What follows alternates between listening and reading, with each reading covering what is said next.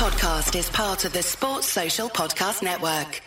R-E-S-P-E-C-T. Find out what it means to me. R-E-S-P-E-C-T.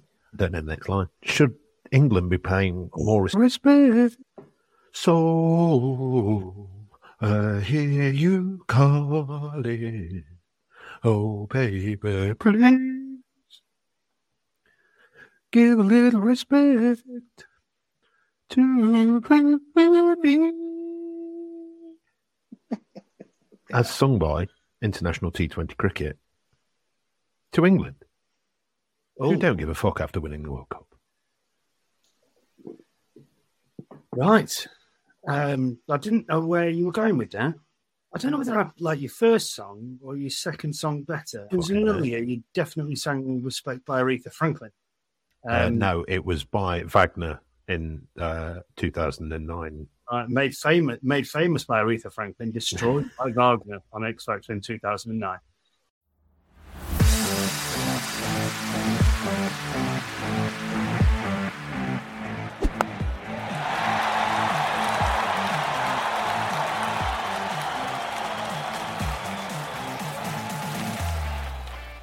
Ladies and gentlemen, this is Slogging It.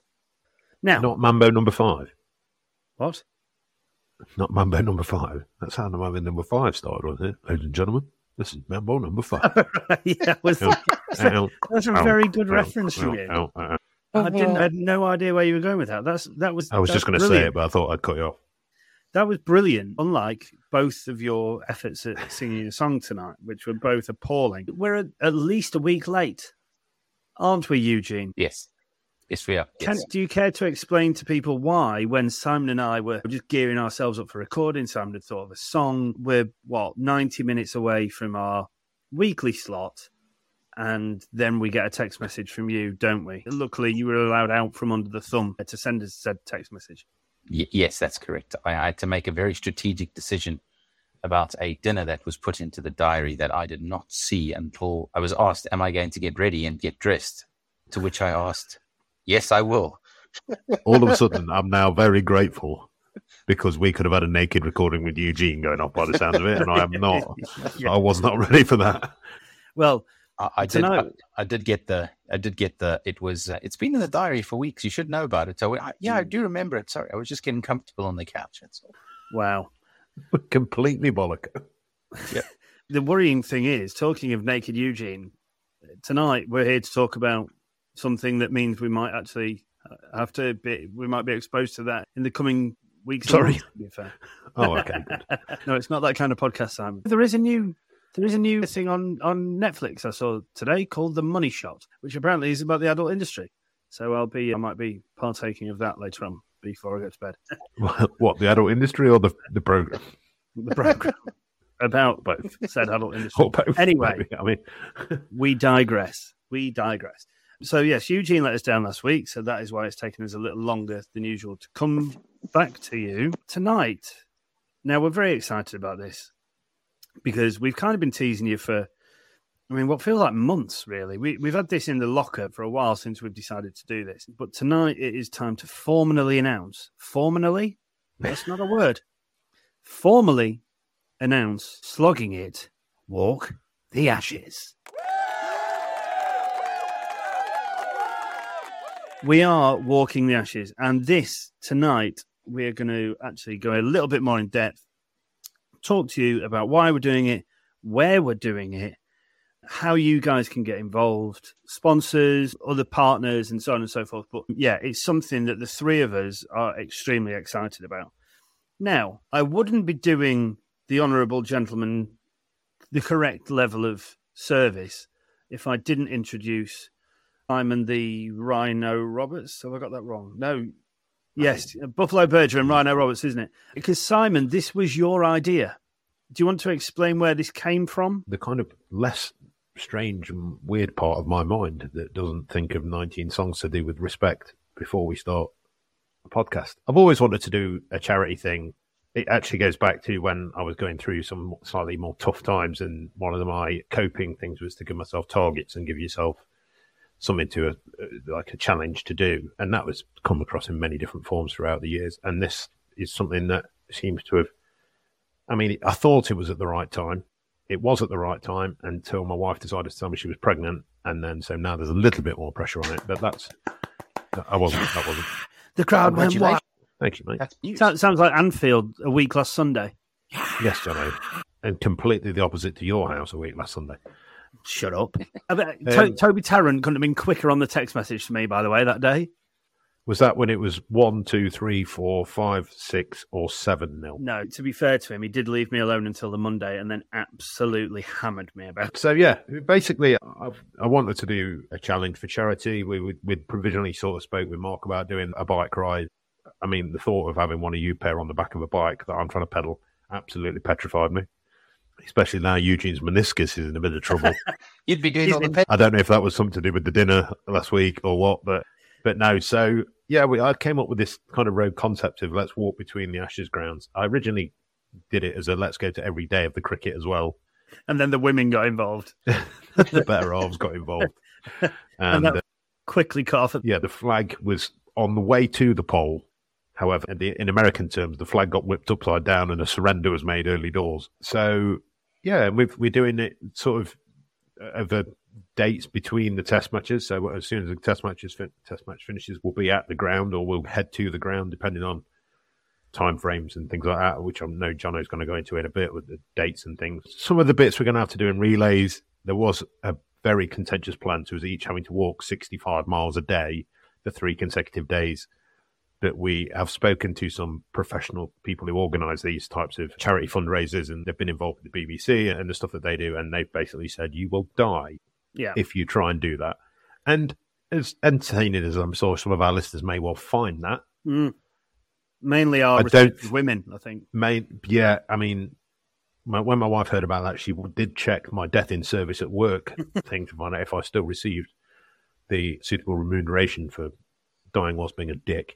So when we do Lords Tabs HQ, which is London to Edgbaston back to Lords to Headingley in 3 days, that's one of them that's going to be a bitch. Then Headingley to Old Trafford, and then Old Trafford back to the Oval, and then with a little bit of a final to Tabs HQ, where hopefully we're greeted by large amounts of ale, some physiotherapists. We're hopefully going to get to watch a little bit of cricket, and then that it's all to raise as much money as we can.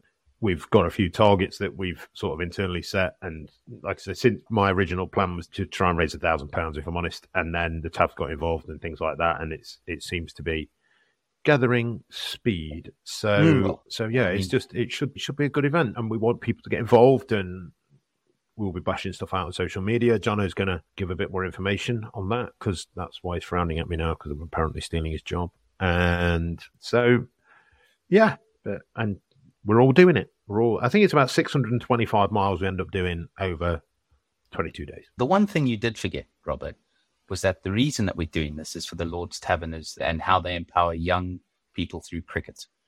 And I suppose, look, Tavs are massively important to us, right? From our perspective, empowering young people with disabilities and they come from disadvantaged backgrounds is something that we're passionate about. So from our perspective, we want to try and raise as much money on this walk as possible. Some of it will be through organic donations from you guys that are listening. We are going to have a text to give number with a different code to TAVS11 for obvious reasons, because we want to be able to track it and see how much money that we've raised. We're also going to have a different Just Giving page compared to the one that we've got right now. So we will be launching that in the next week. By the time this pod comes out, I'm sure it'll be live. And effectively, we just want to make sure that we give you guys the opportunity to come and join us. So I'm sure Jono will talk a little bit more detail about the route. I know Rob has given a brief summary on it in terms of what we're doing, but the dates would be good, Jono, to make sure that we understand what dates people can come and join us on. Robbo and brief have never been put in the same sentence before, ever. Other than doesn't wear any. Yeah, and maybe if you ask his wife. Coming in to get my phone off me. Hi, Becky. So, as Eugene quite rightly says, look, the reason we love the Tabs, we love everything about the Tabs, that what they do, what they're about as a charity, the way that they help people, as the boys allude to, young people from either disadvantaged backgrounds or those living with disability, and the way that they not only empower them, but the way that they empower them through cricket, which is obviously something we're also incredibly passionate about. So 6 walks, 5 tests, the last walk being, as Simon says, from the Oval back to Tabs HQ. So it's roughly, we reckon, about 670 miles, give or take, over 22 days. So Here are the dates. We leave Tabs HQ, Chancery Lane, Central London, on the 12th of June. And we arrive at Edgbaston on the morning of day one, which is the 16th of June. Now, this has been designed around all tests going to 5 days, basically. And the amount of time that it's going to take us to complete the walks to arrive on the first morning of the first day's play, that is how we're going to do it.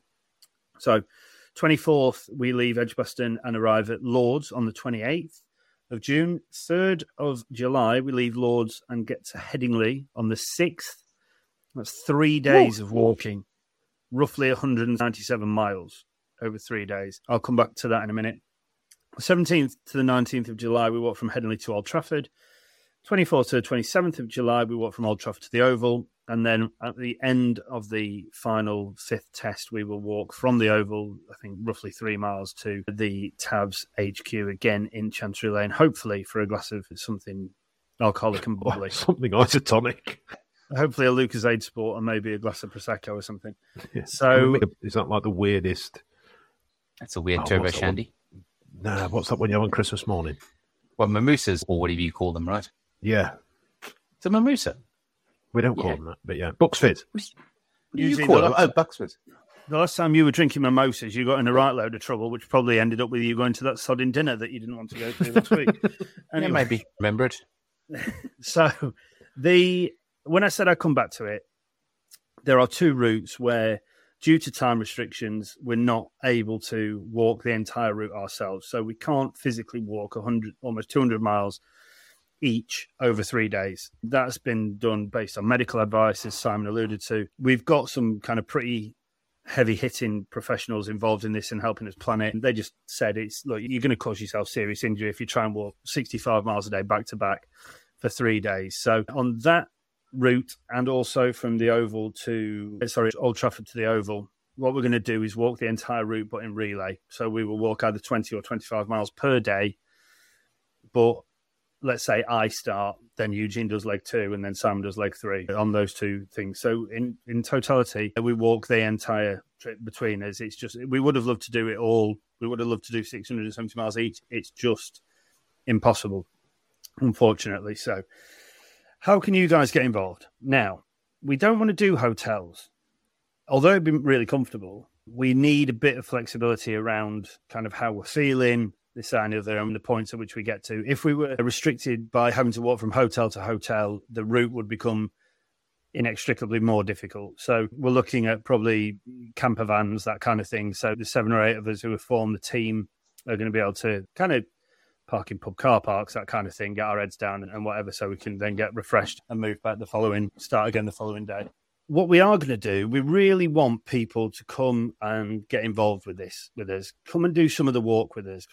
That will really give us a massive lift to have listeners with us, just talking to us about the podcast, asking us questions, just let us engage with you as our listeners. That is something that we're really looking forward to. We will publish kind of the individual days' routes closer to the time, so you can figure out when we're going to be around, that kind of stuff. We might do barbecues in the evening. We won't be drinking, obviously, because I don't want my gout to play up, and also we'll be so tired, I think, that we will try and stay up for as long as we can, but I think we're going to be pretty goosed. But to have you guys with us throughout the walk would be absolutely phenomenal.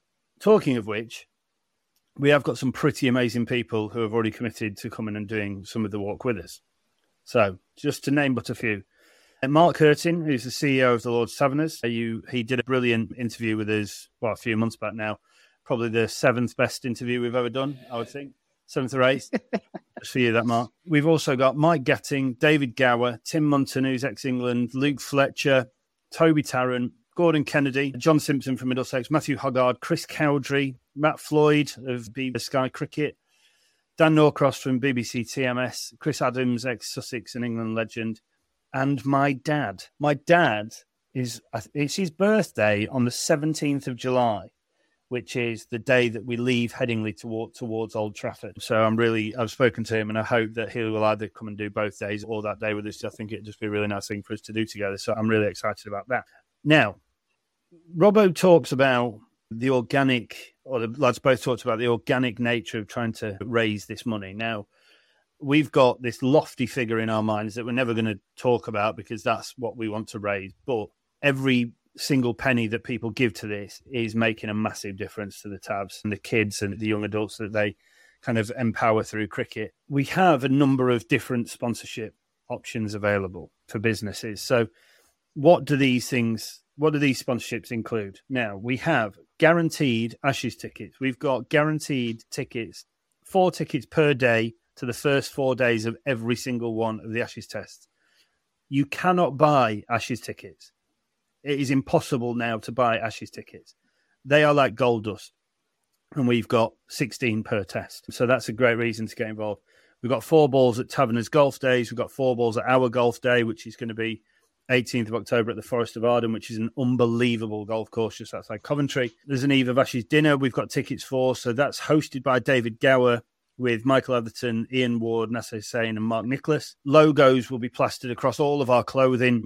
So the support vehicles that we've also got a company who are very kindly going to give us decals or stickers or magnetic stickers to put all over the things. So if companies, whoever our partners and sponsors are, there'll be visibility on that. We fully expect there to be some local and national media coverage. So there's a great opportunity for exposure. And if you take the top sponsorship, then you become the official Slogging It main headline sponsor for the next 12 months from signing the agreement. So if you know anybody who likes helping charity, who likes cricket, who doesn't mind us three morons. I mean, maybe they don't even know us. Maybe don't get them to listen to the podcast, but just say what we're doing and why we're raising money. Then please do put them in touch. If you've got your own business, then please do really consider doing this. Look, the beauty about giving stuff to charity is you can also use it as kind of tax relief and stuff, a charitable donation. So there really are numerous reasons for why you should really want to get involved with this and engage with it. What else do we need? We're also looking for, in terms of partners, so we really need a physio who's got the time to come and commit on the walks with us as a kind of live-in physio, if that makes sense. We're talking to a couple of companies, but if anybody knows any clothing manufacturers who'd be happy to get involved that way, footwear, something that we're obviously keen. We're going to need a couple of pairs of trainers each or something like that. And if anybody knows camper van people or that kind of stuff, motorhomes, VW transporters that we can sleep in, basically, we think there's going to be 8 of us. We kind of need roving accommodation for 8 people to complete this challenge. So, look, that's kind of where we're at. And we're really excited about it. We're really excited about it. It's going to hurt like hell for the 3 of us.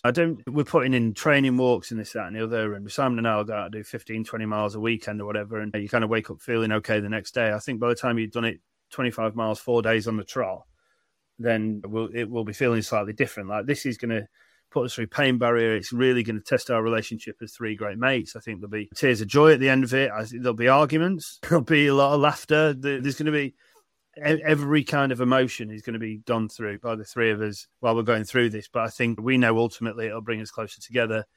It'll bring us closer to the charity, but also we know how much. It will do if the 3 of us are in a VW camper. We're going to be very close. Yeah. Who's going to be big spoon? Who's going to be small? Cheek to cheek.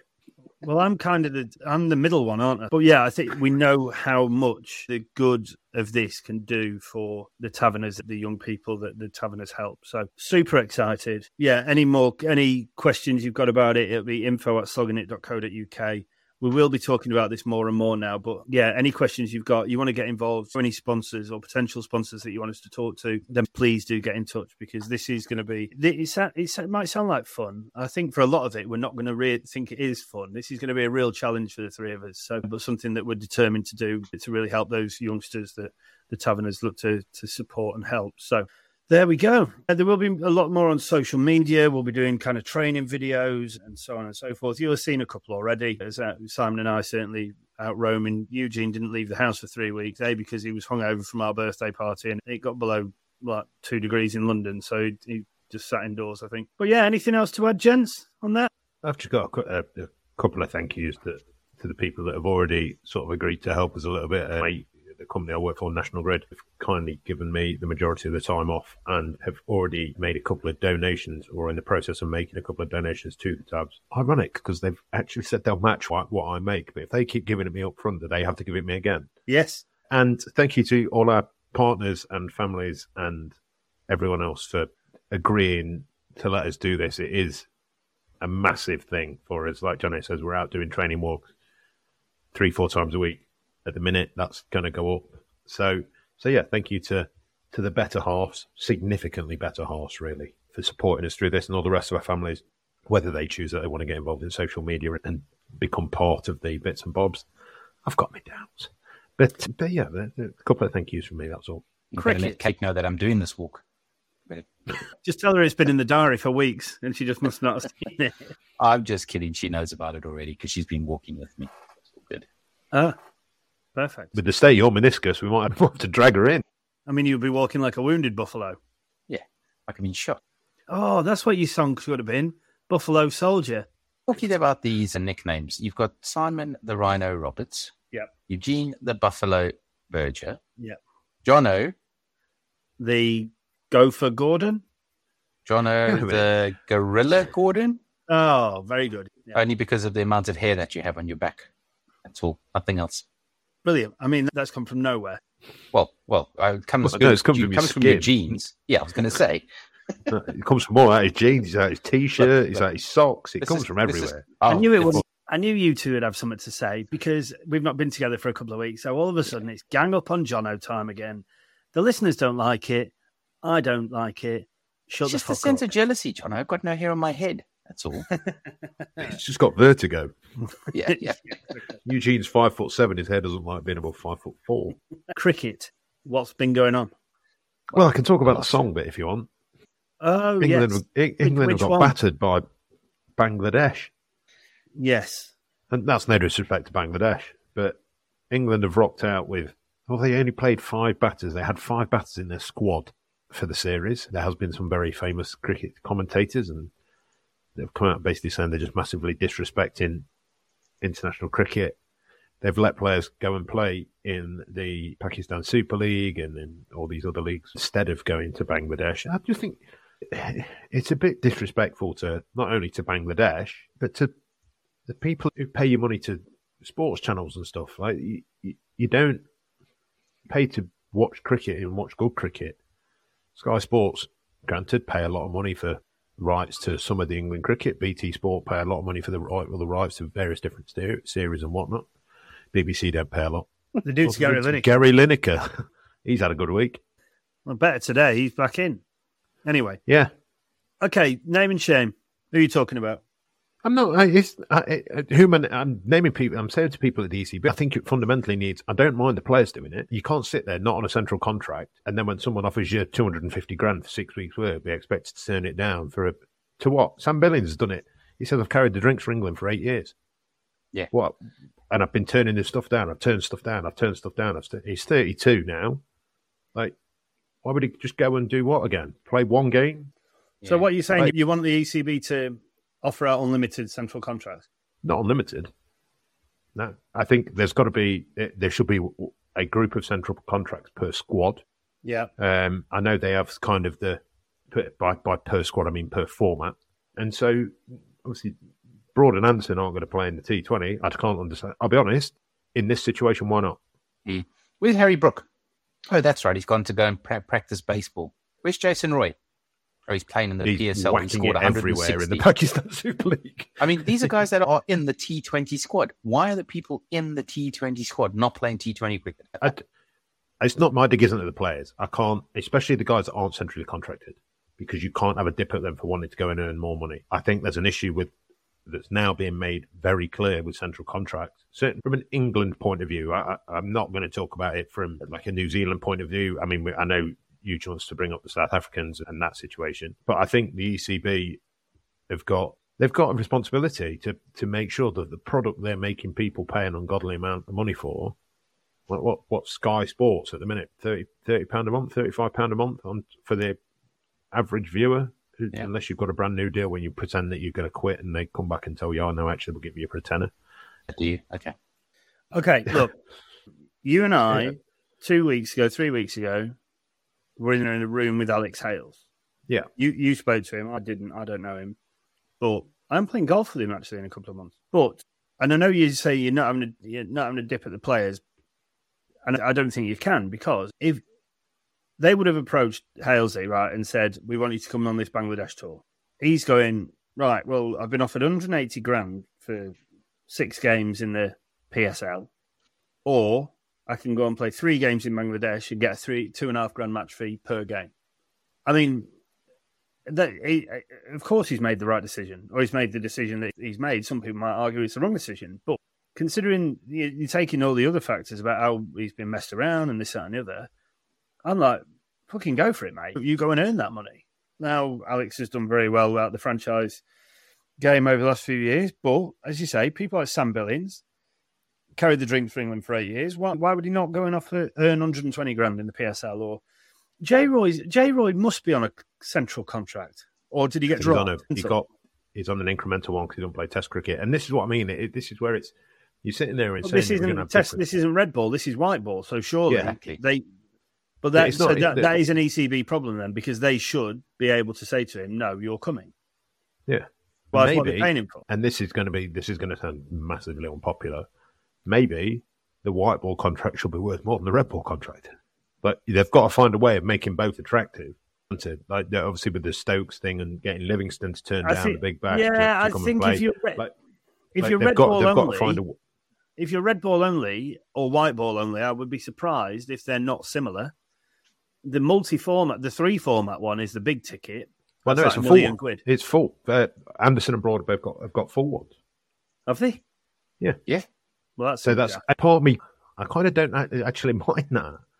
Right, if they're saying their focus is now on Test cricket and they want to try and get the best players available to play Test cricket, and they want to commit to County Championship at the start of the year and stuff like that. For me, you've got a century contract. I mean, I don't want to say that I agree with Kevin Peters on too much stuff. I think cricket is sliding in a very strange direction at the minute, and the ECB as the reason that cricket stays afloat in this country.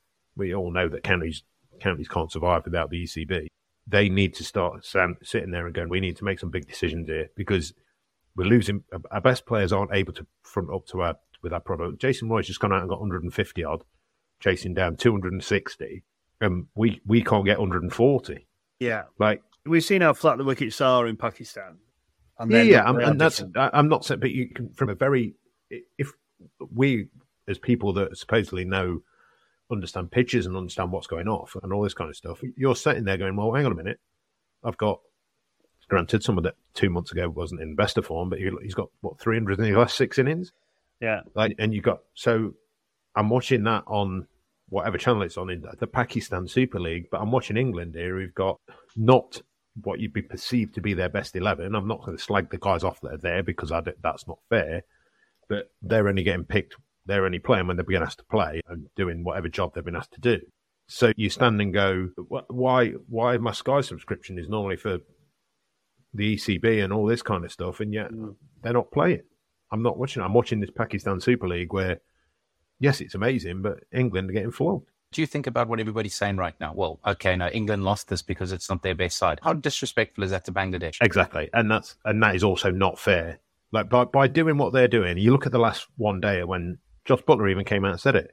He says, we were in a position where we could try round. I mean, Adil Rashid only bowled 4 overs or whatever it was in the last T20. One day international.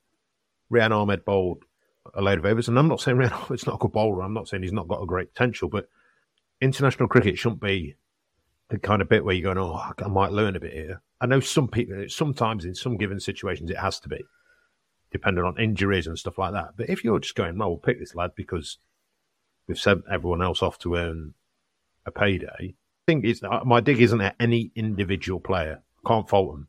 And if I was fortunate enough to be in their position, not on a central contract or a full central contract, where I could earn a third of a full central contract for 2 weeks' work, why wouldn't you? Like you say, I don't know what match fees are now. I don't know whatever.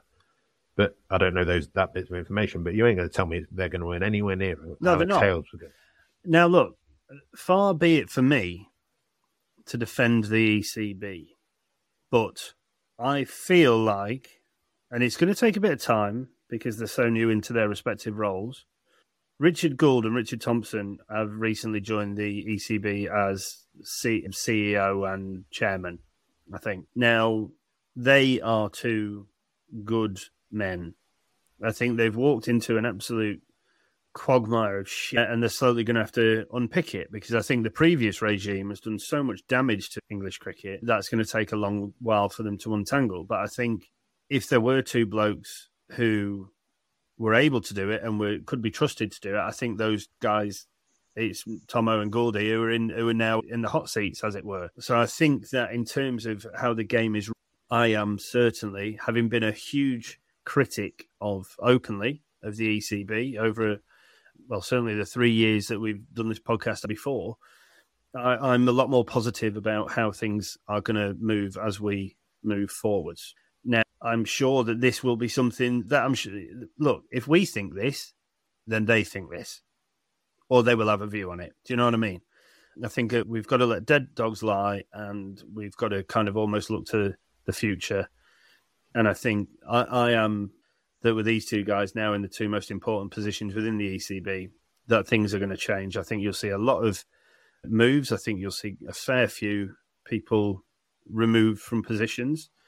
And I think you'll see more different people come in. I think that one of my biggest critiques of the ECB is that we spent so long tick boxing in regards to putting people in positions in order to tick boxes across a number of different things, that we've had people running one of the two national games that actually know nothing about cricket, which cannot be a good thing. That makes people's lives impossible. So, but I do think that we need to just take stock a little bit and give these guys a little bit of time to kind of make the changes that they see as necessary in order to help the game get back to where it is, for cricket lovers and English cricket fans to actually take a bit of pride in the ECB and those running the national summer sport. You? Yeah, I couldn't agree more. I'm probably the biggest critic of South African cricket. However, when I look at the way that they're treating the ODI series between the West Indies coming up, they're actually calling all their players back from the PSL to come and play in the South African versus West Indies series. And from my perspective, I see that as a positive versus, I've watched most of the games when England played, and it was a tough watch. And would I want to watch that again if I knew that was going to be there? Am I watching tomorrow's game? Probably not, no. How good's David Milan, by the way? Is he? Oh, well, he won the first game on his own, basically. He won the first one-day international on his own. He's not done a lot. Yeah, you're talking about the one-days. Yeah, totally get that. Yeah, one-days. I'm talking about the T20s, though, right? I mean, Jay Roy played in the one-days. From my perspective, that's the thing I don't understand, is the people that were playing in the one-day squad, why aren't they playing in the T20s? They're white ball contract. Why aren't they going to play in the PSL? Yeah, David Milan. I think the thing you mentioned, though, and without getting too much into how cricket is run and how I do or don't feel it should be run, the thing with South Africa is it's franchise cricket. So their contracts across all of franchise cricket are held with the South African Cricket Board. So whereas on various different levels, and so they're well within their rights. I'm sure some of the centrally contracted lads, I can't quite figure it out. I can't. Honestly, the guys that aren't centrally contracted, so the likes of Alex Hales and some of the other players that we may or may not be, or the guys that are on incremental contracts, I don't know how it works. But like I said, I don't want to get into a whole debate on how I feel cricket should be moving forward. We should be talking about the cricket. Yeah, and so, but I think my only question to Jono about the two guys that you talked about is, are they going to be allowed to make? You sort of said get England cricket back to where it is. I personally think the problem is if you're looking back, you're not doing the right things. And while you can learn from it, I think England is in a very delicate, or the ECB, because we do incorporate various different other bits and bobs. So I think it's in an interesting position where I think if these two guys are all sitting there and prepared to make drastic decisions on whether it be on central contracts, whether it be on dates of play, whether it be on how the cricket is structured, then fine. I'm prepared to sit and give them all the rope that they need. My worry is, as it has been with whoever's come in, and I think I'll be honest, I think the reason why they went people who don't know about cricket is to try and get them away from the old-fashioned cricket mentality, but that didn't work. The problem is always going to be that you're going to have people that are stuck in the ways about how cricket should or shouldn't be played, when it should or shouldn't be played. And we've seen with this England Test thing at the minute, everyone loves it until it doesn't quite go right, and then all of a sudden the old hat brigade or people who like the more traditional form of the game start going, right, well, No, it's rubbish, isn't it? It's not this. It's not that. It's bloody. Well, shut up. You're not going to be around to watch it in 10 years. So I think if there's anybody who can make the changes and would be willing to make changes that you talk about, then it would be these two. There's things that I hear that I absolutely can't share. It would seem like I would be surprised if some big changes and decisions weren't made. They need to get the feet under the table. They kind of give people different roles in a way in order to kind of manage them out and this, that, and the other. I mean, I played golf a couple of weeks ago. You know who this is, Simon, but won't mention his name, but a first-class umpire. And he said that they went to their end of season umpires meeting, get together type thing, 2 days over. It was over 3 days, but umpires went days 1 and 2, and then their kind of bosses, if you like, were there 2 and 3, so they had a day of crossover. The umpires meetings were run by people who'd been brought into the ECB, had never played cricket. They all had a hockey background. What's that all about? Do you know what I mean? So we're talking. Yeah. So these are the kind of things that people wouldn't necessarily normally hear, but because of our privileged positions and knowing different people and this, that, and the other, like, you get to hear about these things. It's stuff like that's fundamental stuff that needs to change, because actually cricket needs to get back to being about cricket. You know, yes, there are people that have transferable skills and this, that, and the other, but you need to have an idea about the role that you're going in to do. And if you've never played cricket in your life, have no understanding of the game, but have played a bit of hockey, so ask someone, okay, so what do you think about the LBW rule? And then they start saying, oh, well, if you think about a short corner, well, what the fuck's that got to do with anything? Do you know what I mean? But that is how daft it can be, and I'm sure at times will have been. So I do have a lot of faith in Richard. I think that it won't all be visible straight away, but I think in the background already there's a lot of very good things and a lot more positive stuff going on in the background that you won't see on the outside, and they do need to be given a bit of time in order to kind of make the changes that a lot of us are asking them to do. So I'd say bear with them and we'll see where we get to.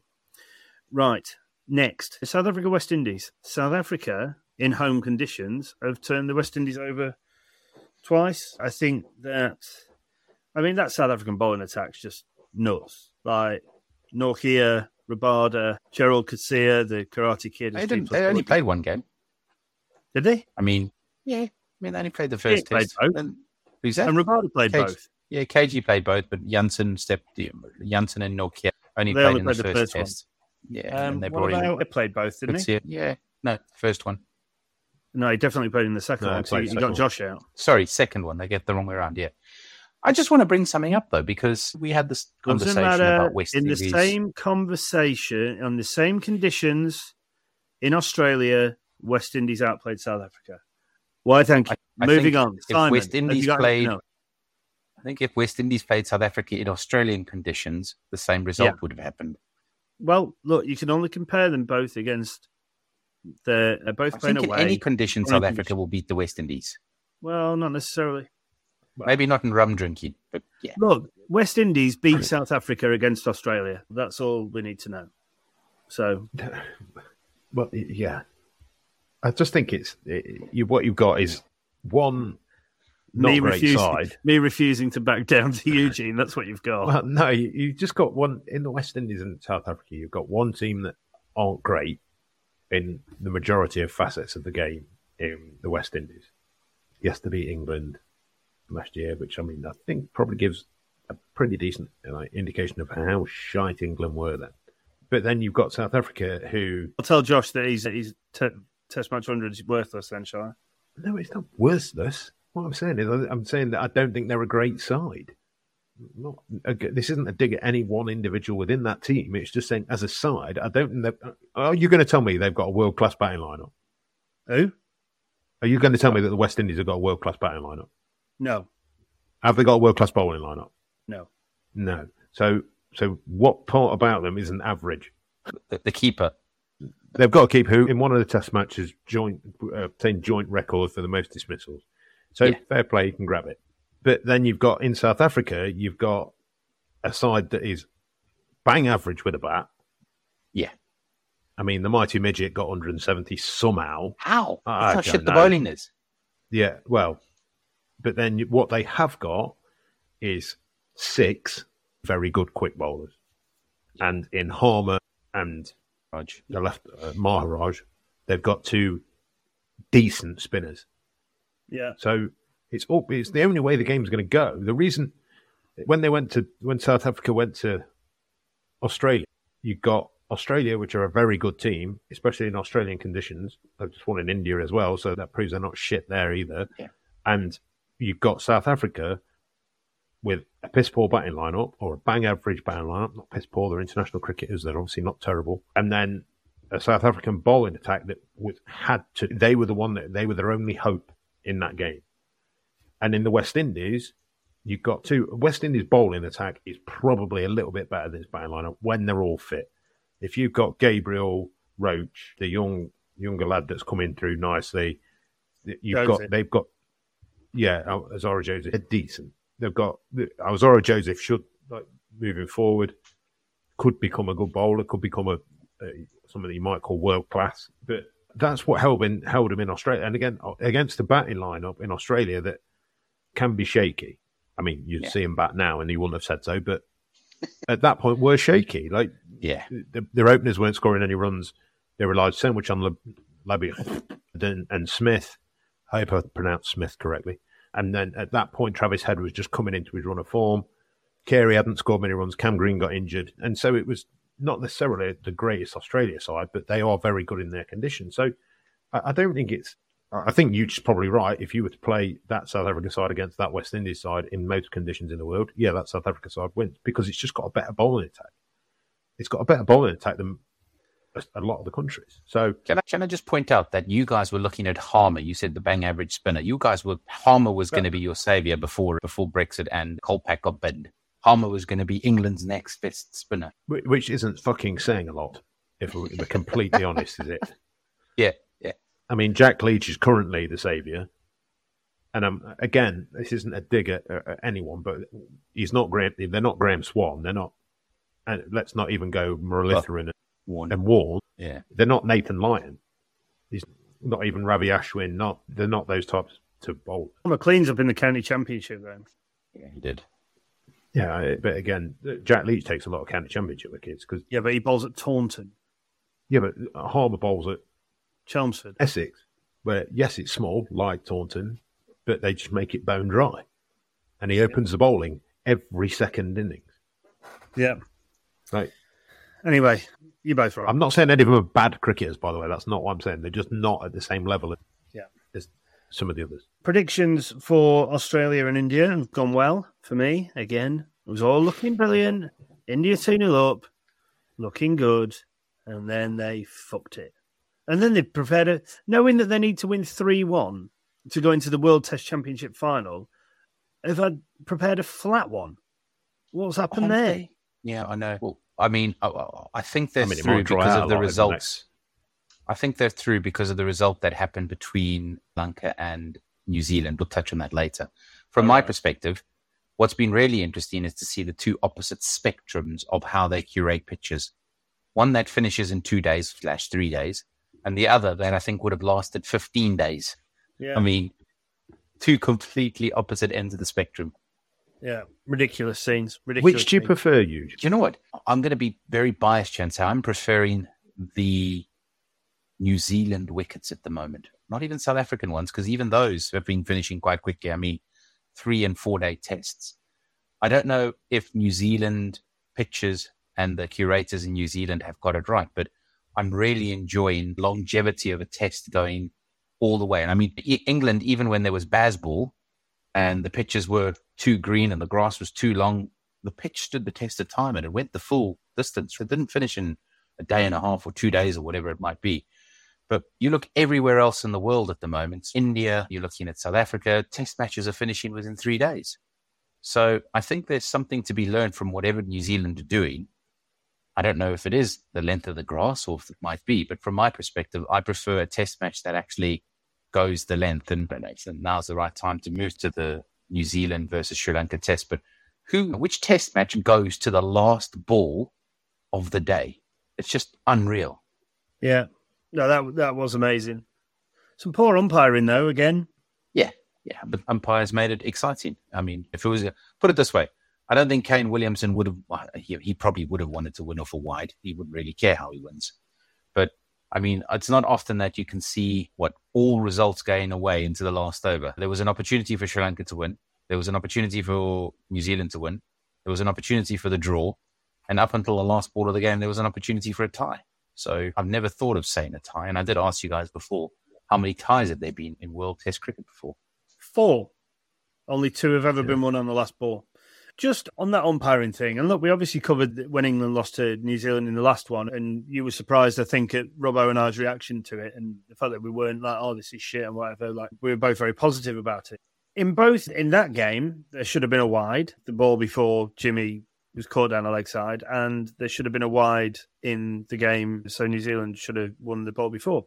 Now, there's no sour grapes about us losing to New Zealand at all.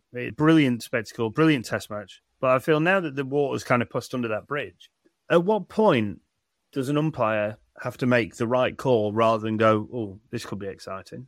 I think they always should. They always should make the right call, but I think umpires make mistakes.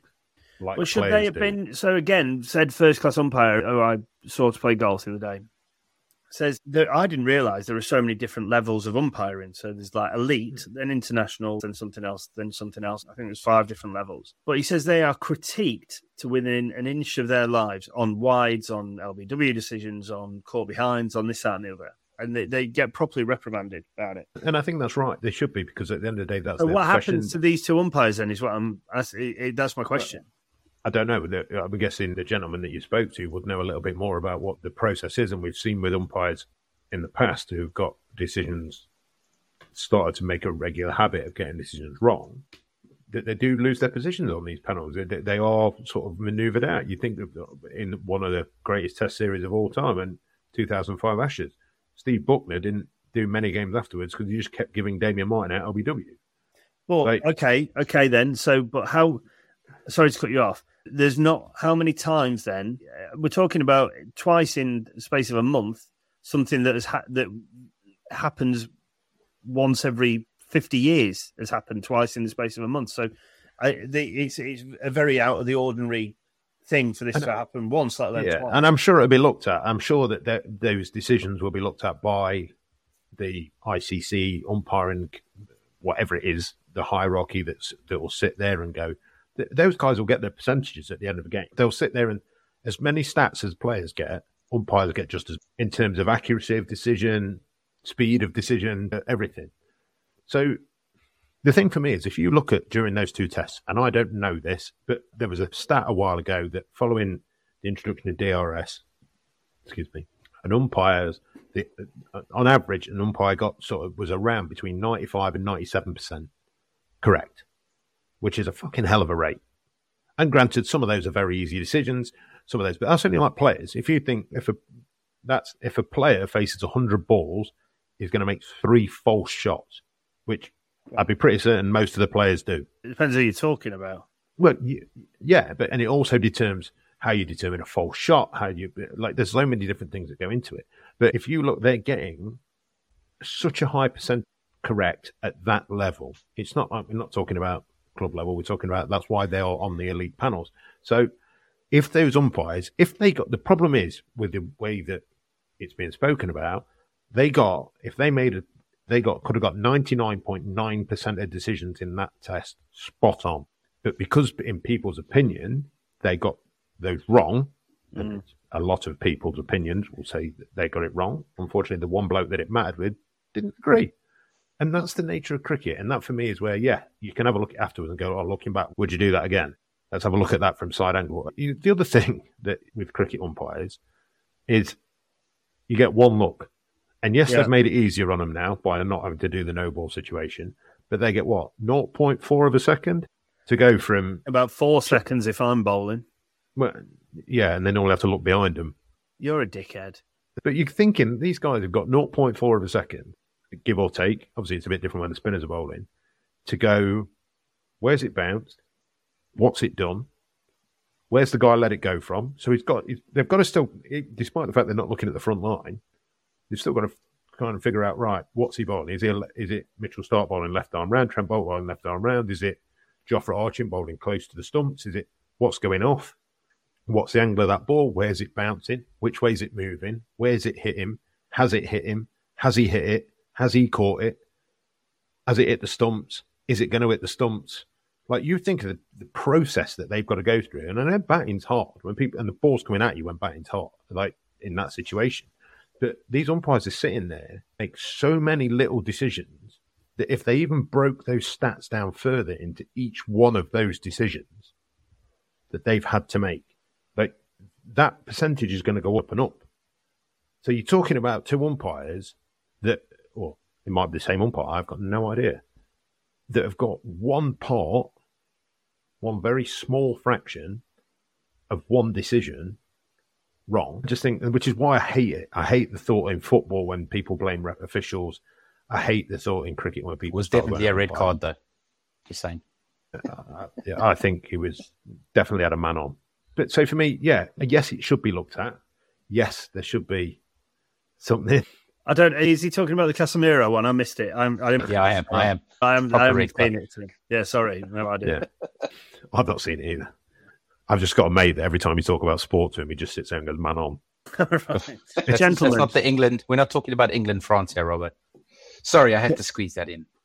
Gentlemen, look, we've covered a lot this evening. We've already overrun on time because Eugene keeps going, 45 minutes, 45 minutes, 45 minutes. And we've gone way comfortably over that. But we did have a big announcement to make, didn't we? So, look, we shall leave it there for this evening. Thank you, as always, to my two glorious assistants, Eugene, the Buffalo Berger, Simon, the Rhino Roberts. This is Jono, the Gorilla Gordon, signing off for another week. This has been Slogging It. Slog on. Classic alliteration. Sports Social Podcast Network.